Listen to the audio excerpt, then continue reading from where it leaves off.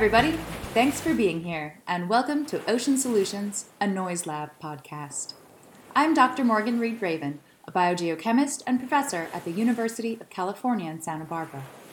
In this podcast, we're talking with inspirational individuals who are working on some of the largest issues of our time at the intersection of climate, ocean conservation, and human well-being.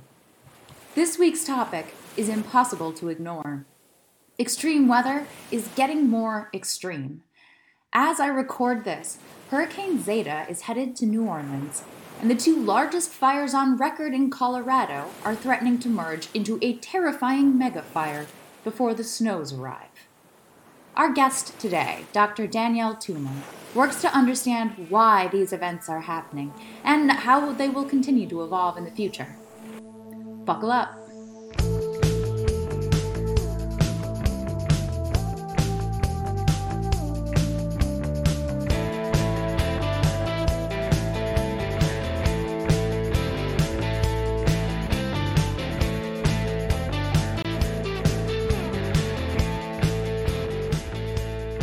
Hi, Danielle. Thanks so much for taking the time to meet with us this morning. Hi, I'm excited to be here. Thanks for having me. So to get us started, could you define the central issue or issues that motivates your work? Yeah, so in really simple terms, I'm really interested in understanding what's going on with all these fires, floods, droughts. We know we've been seeing more and more of them these days. Well, it feels like that. So I'm trying to understand, is it normal or is it part of the natural cycle to have so many of these kind of events? Or are we as humans doing something to the environment to make them more severe, more frequent? That's what I mainly look at. I also look at in the future if we're going to change the environment a lot more as humans, like keep putting more stuff in the atmosphere and keep changing the land surface. Is that something that's going to make these type of events even larger or more frequent? So that's mostly what I'm interested in doing, and hopefully I do. So yeah. Cool. Well, I mean, this is certainly something that is near and dear to our hearts here in Santa Barbara, just locally. We're observing in Colorado right now, just enormous fires. The whole West Coast has been dealing with these fires.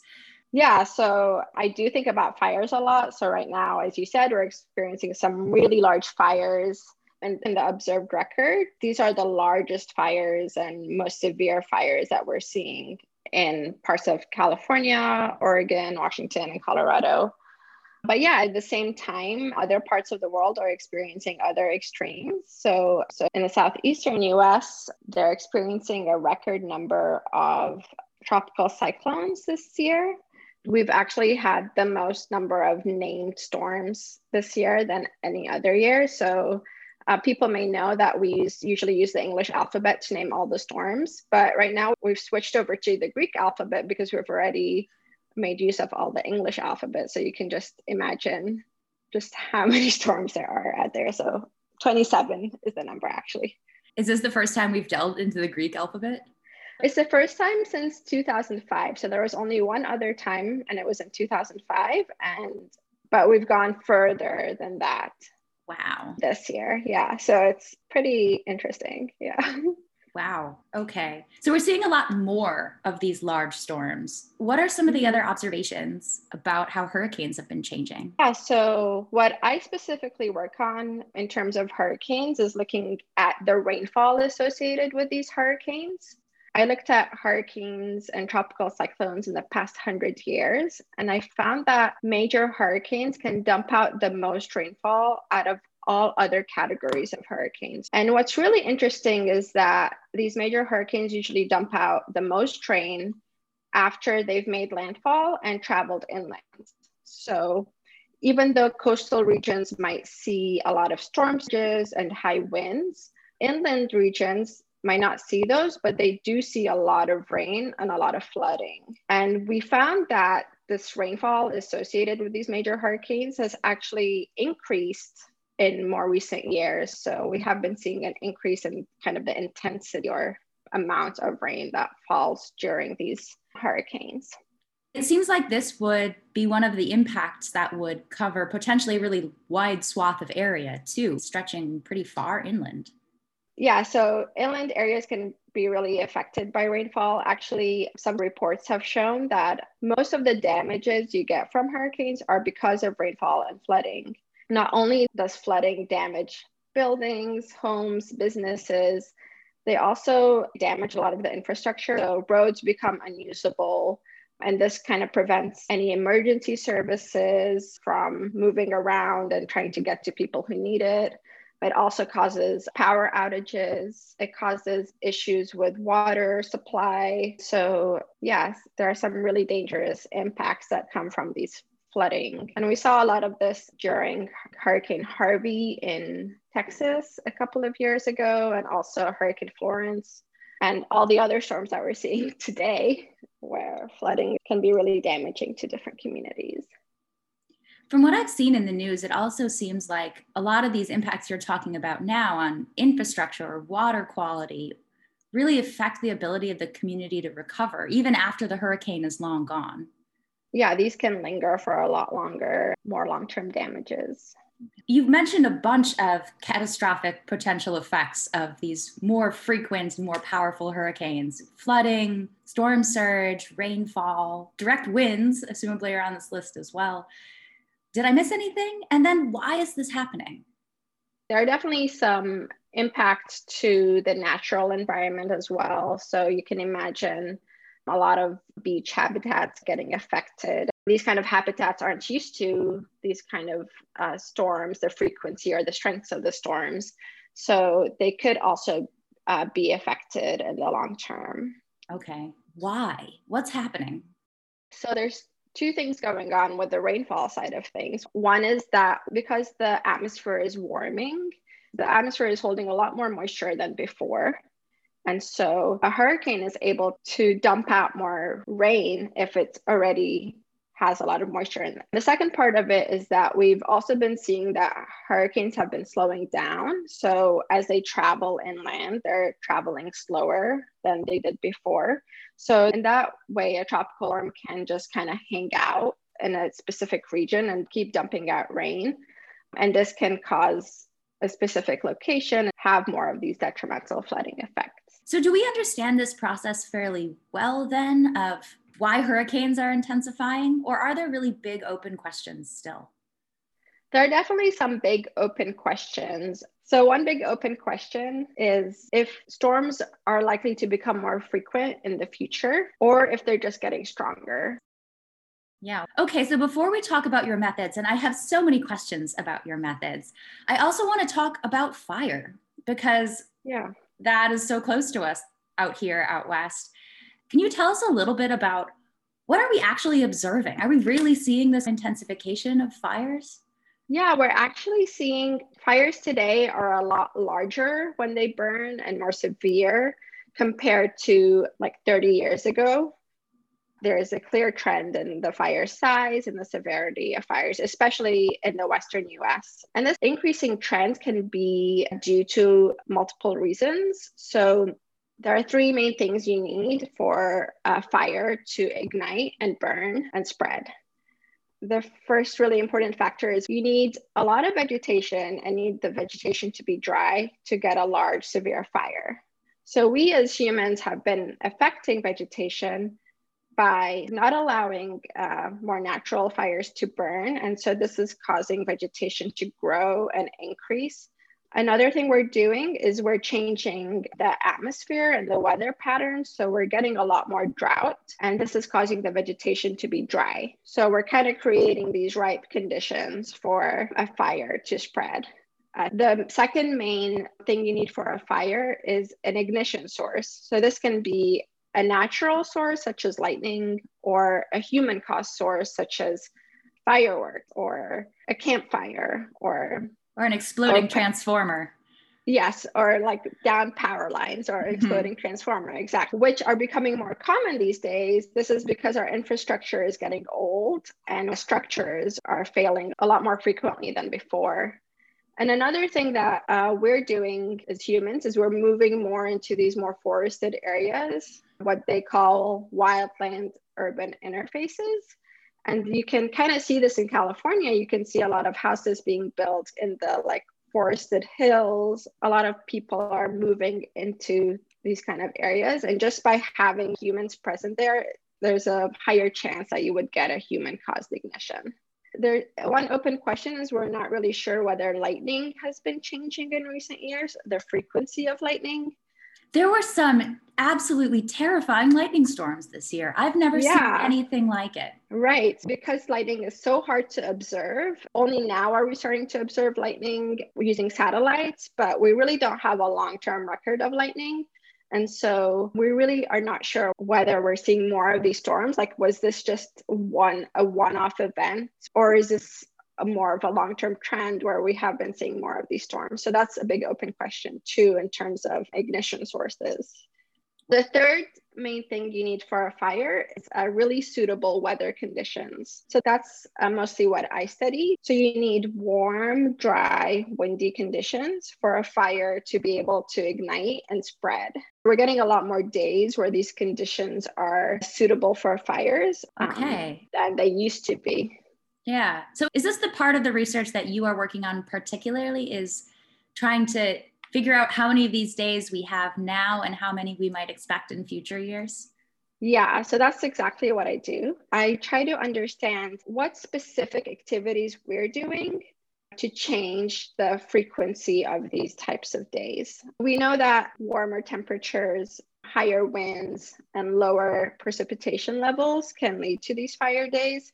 I try to understand how, as we emit more greenhouse gas emissions or aerosols, or as we change the land surface, how these kind of weather patterns can change to lead to these kind of extreme fire weather conditions.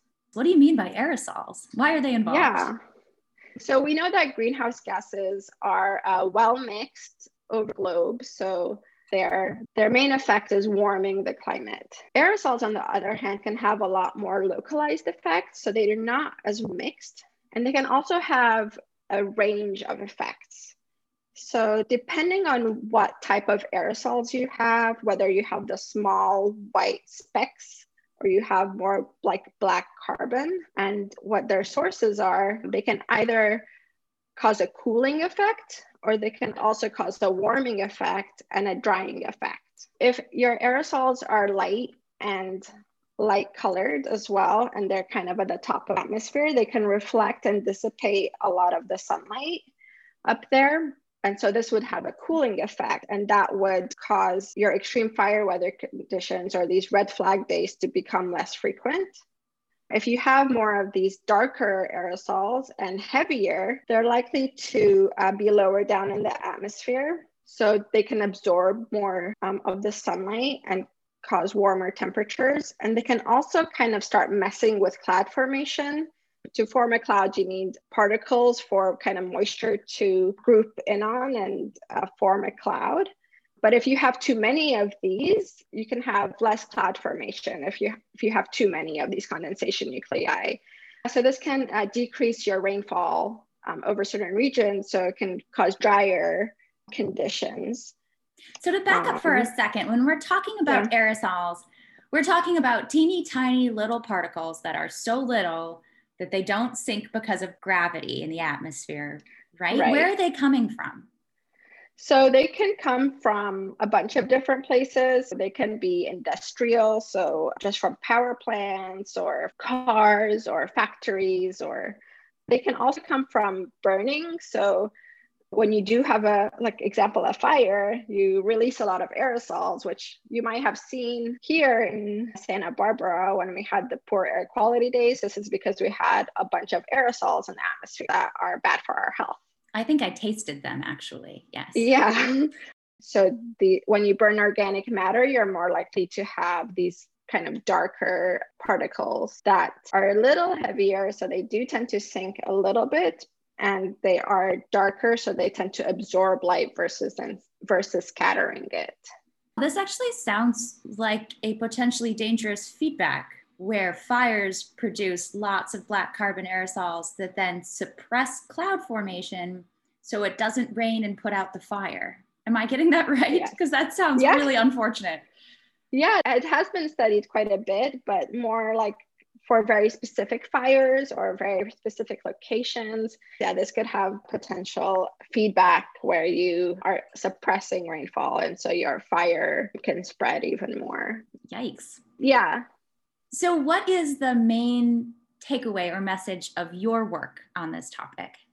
What have you guys found?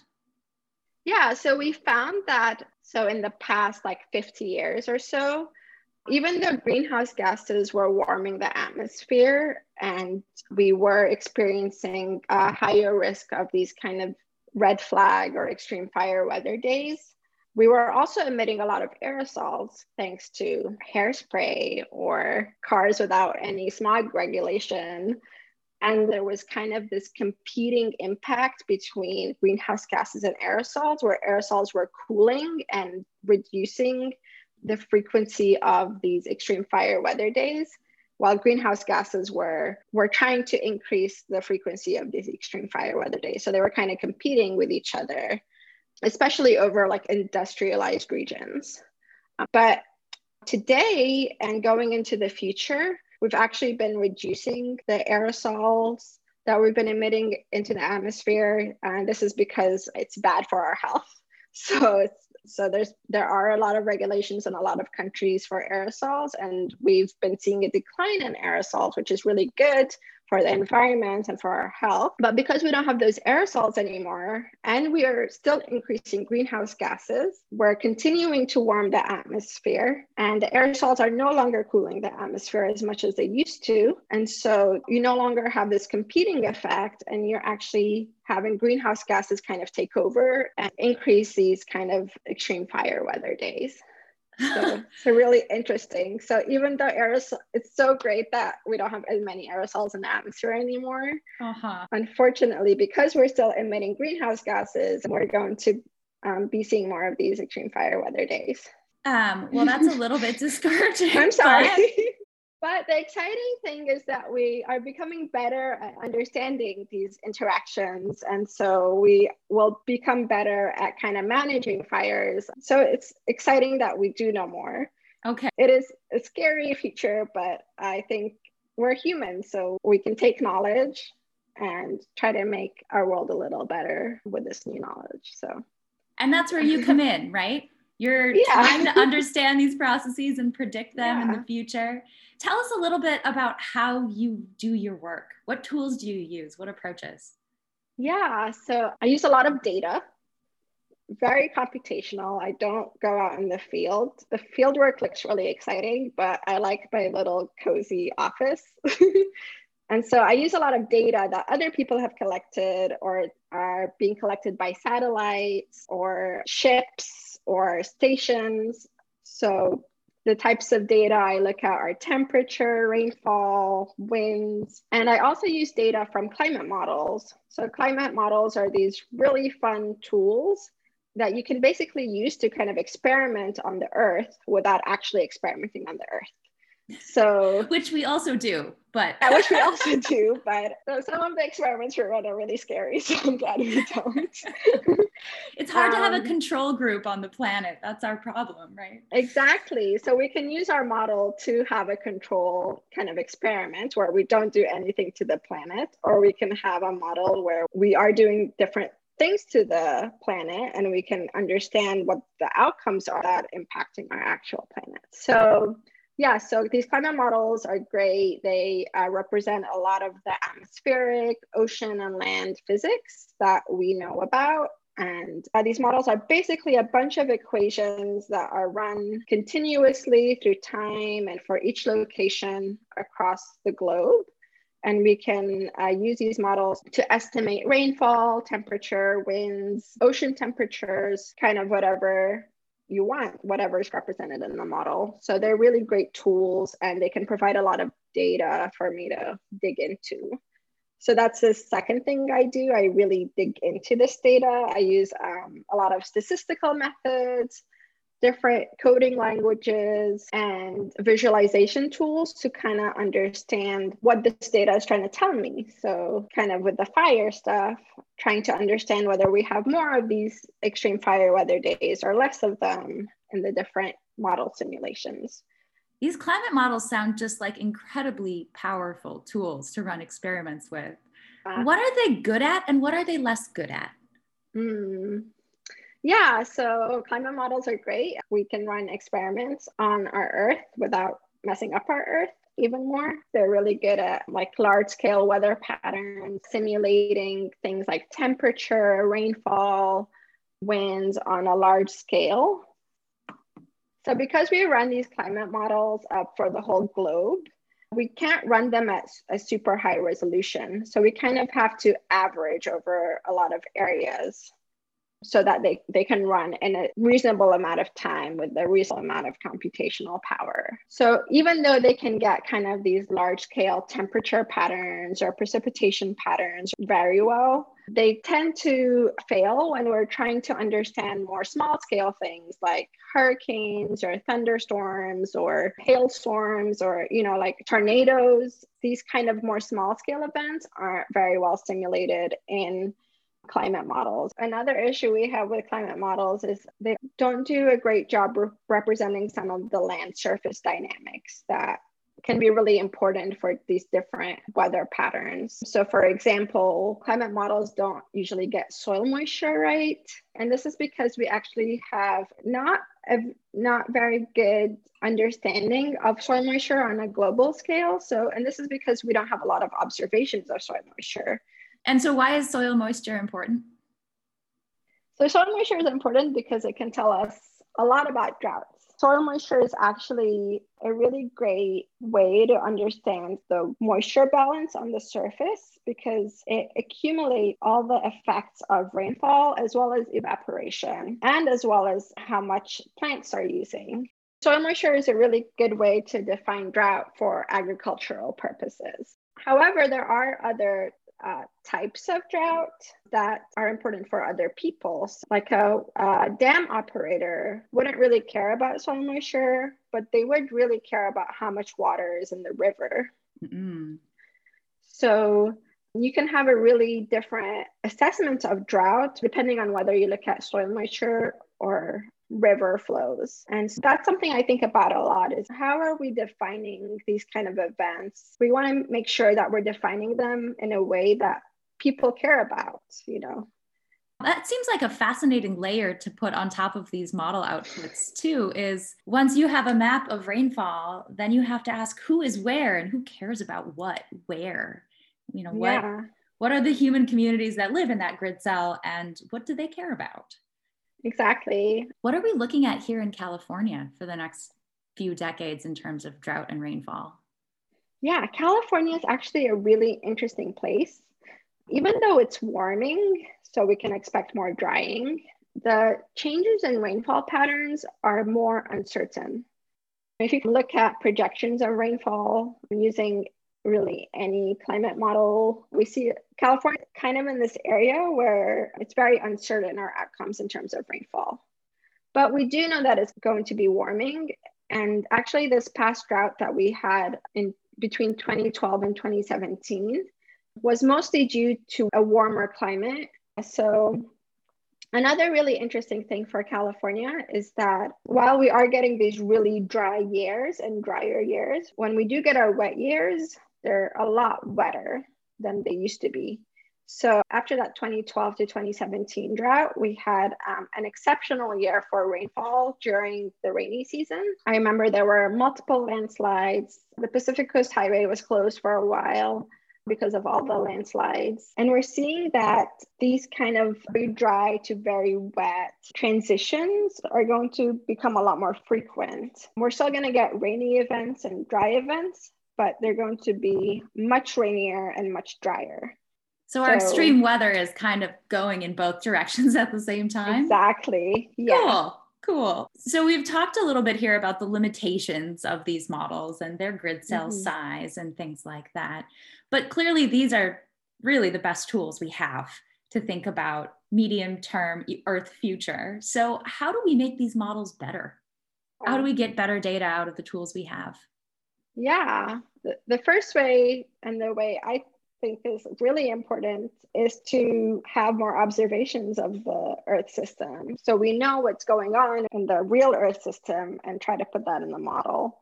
The problem is that we rely a lot on past data, and we can't really go back in the past and measure what's happened. The more of that data we have, the better our models will become, because we can then tell the model exactly what to do. Well, and you can know if you get it right, presumably also. Yeah, and you can do a better job of kind of validating your model. You can figure out better if you're getting it right or not.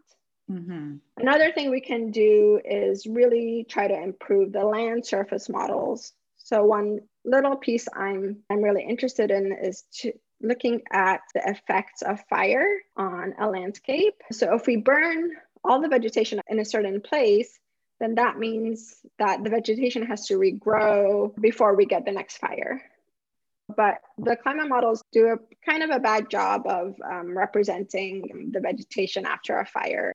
How do you choose which model you use? Do you use just one, or are there a whole bunch?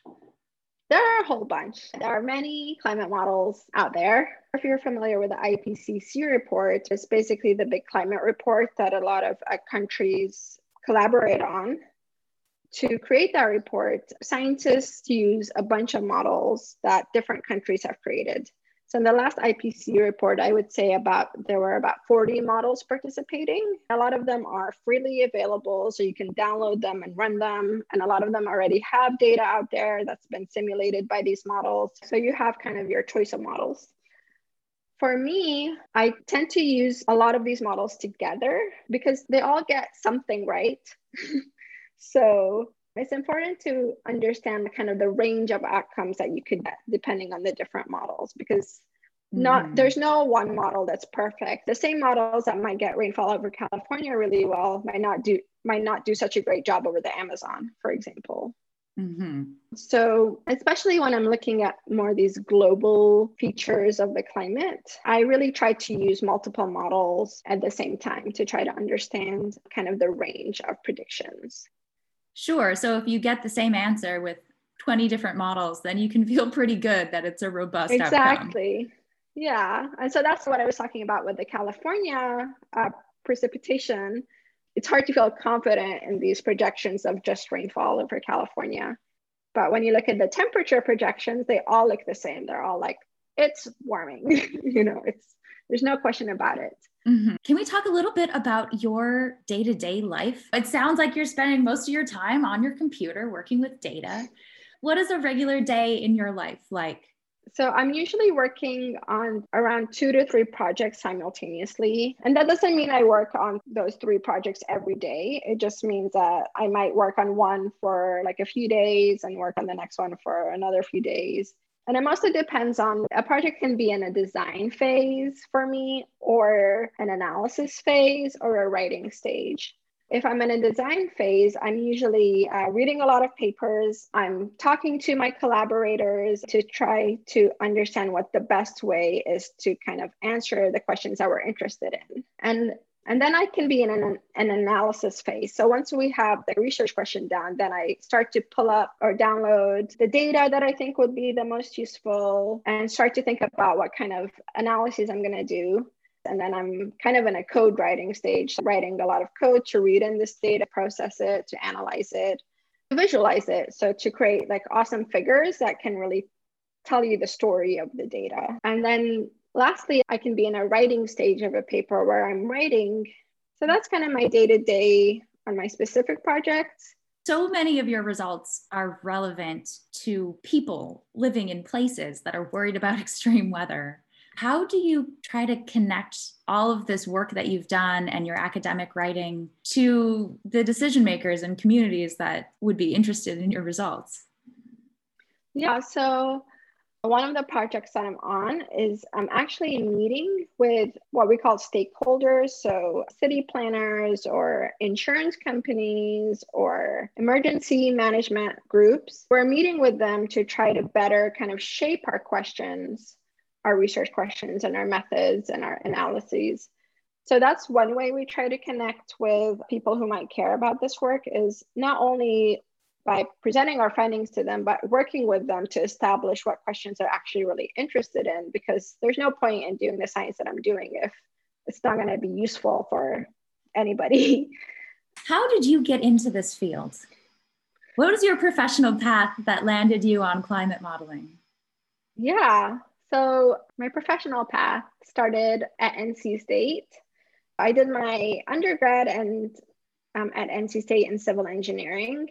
And our civil engineering program was pretty broad. So you could take classes anywhere from structural engineering to transportation engineering. But what I became most interested in is kind of water resources and environmental engineering.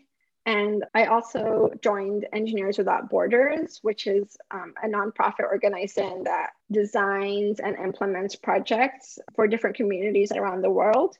And the project that I became part of was a water collection and sanitation project for a small school in the Andes in Bolivia. Oh, cool. And so, yeah, so it was really cool. So we did everything from researching, communicating with the community, and also designing and implementing a little water collection system for the school that we were working with. And it was really awesome. I got to travel over there. And it was nice. a really great trip. Yeah. So I did that during my bachelor's. And by that time, I was really more interested in hydrology and the impact of climate on hydrology. So that was my main master's project. Sure. And while I was doing that master's project, I became really, really interested in research. And I thought it was really cool that you could kind of come up with a question that you're interested in and just find out the answer, right? And for me, I really like the part where you have all these data and you find this one thing that nobody knows yet, but you know. And so it's like, right, this kind of feeling right before the paper is written and right after you've done your analysis and you're like, ooh. You have secret knowledge. Exactly. And it could be something really, really small, but it is still really exciting. So I kind of had that feeling in my master's. I did apply to both engineering and research positions after my master's. But the one job I did get, I only got one job, one interview, was in a research position. And it just kind of felt perfect. So in that position, I was a research assistant for 2 years for an Oak Ridge National Lab. Cool. And my main research project was looking at drought over the globe and all these different climate models. That's where I really learned how to code. My coding was quite poor before that. So yeah, I finished my PhD 2 years ago and I've been a postdoc since then. Great. Yeah. Even further back. Where did you grow up? What's your backstory? How did you end up at NC State? Yeah, that's a good question. I ask myself that every day. No, I'm just kidding. But so I grew up kind of all over the Middle East. I'm originally from Lebanon, but I actually didn't live in Lebanon. During high school, I lived in Cyprus, which is a tiny little island in the Mediterranean Sea. Beautiful island. Kind of reminds me a lot of Santa Barbara, actually. Very similar kind of beachy feel. We have a class that's called geography, which is a mix of both physical geography, some earth sciencey type stuff, and human geography, which is more of the political science and economics of the world. We had an awesome teacher who would take us out on these field trips, like overnight field trips where we would go measure rivers, measure their speed, measure their width, wade in the river, which was really fun. So yeah, even though I went and did civil engineering with no real idea of doing earth science later on in my life, I think that always stuck with me. And I always had like an internal want to know more about the earth system. Yeah. Well, I also see a theme of hydrology here as well. Were there other desert places that you lived? Yeah. So before Cyprus, I lived in Dubai. And so, or the United Arab Emirates is the country, but you might know it better as Dubai. And that's a complete desert. Like that, It's kind of like Vegas. It's like built in a desert with no water source other than the ocean. So a really interesting thing is that a lot of the water in Dubai is actually from desalination. So they do have a lot of desalination plants, and that's where the country gets a lot of its water from. And so just living kind of in that dry environment and just being fascinated that like we have water, coming out of our taps. Yeah. pretty amazing. So that's, I think, something that was like internalized in me as well. Mm-hmm. Another thing so in Cyprus, we would also get droughts just like we do in California. We have dry seasons in the summer. But there, when you get a drought, your water actually, the tap doesn't work anymore. Like your tap water does not come out of the tap anymore. You're like, oh, now we have a drought. So you go out and buy like bottles of water from the grocery store to like survive for a few days before the water comes back. Well, you can't miss that. So that's something that's just like, even though it was kind of like part of life, and it wasn't really that scary then, because luckily we did have the resources to go get water and buy water. It was still like when you move to the US and there's a drought, that doesn't happen. So it's just like really interesting that these different, even though different countries can feel the same level of drought in terms of the climate or the weather, their impacts can be a lot different depending on where you live, how the infrastructure is set up. So that's something I always think about in my research too. Absolutely. Okay, so if someone is listening to this and they are super inspired and they would love to follow in your professional footsteps and work on climate modeling and honestly addressing some of these uncertainties that are some of the biggest and most immediate implications of climate change that affect people really fast today, last year, do you have any advice for them? How would you get involved in a field like this? Yeah, so I think a really great time to get involved is in undergrad, to do research and to be able to lead research projects and to be able to kind of create your own research questions. I think it's really important to have a PhD because that time really teaches you how to create those kind of research questions. But you can also start early in your undergrad to really see if you do like research. And one way to do that is there are a lot of summer research programs that a lot of universities offer to undergrads that are either paid.